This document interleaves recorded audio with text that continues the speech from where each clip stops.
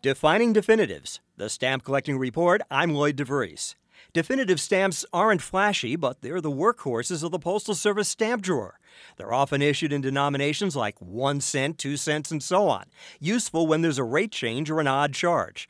They're usually smaller and around much longer than commemoratives.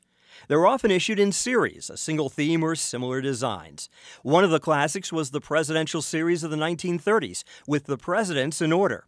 Washington was the 1 cent, Adams the 2, Lincoln the 16, and so on.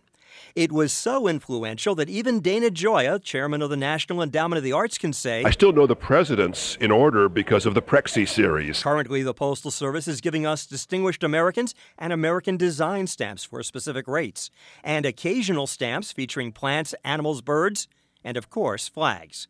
They're the stamps you see most often on your mail, even junk mail. I'm Lloyd DeVries of the Virtual Stamp Club. For more about stamps and stamp collecting, visit virtualstampclub.com.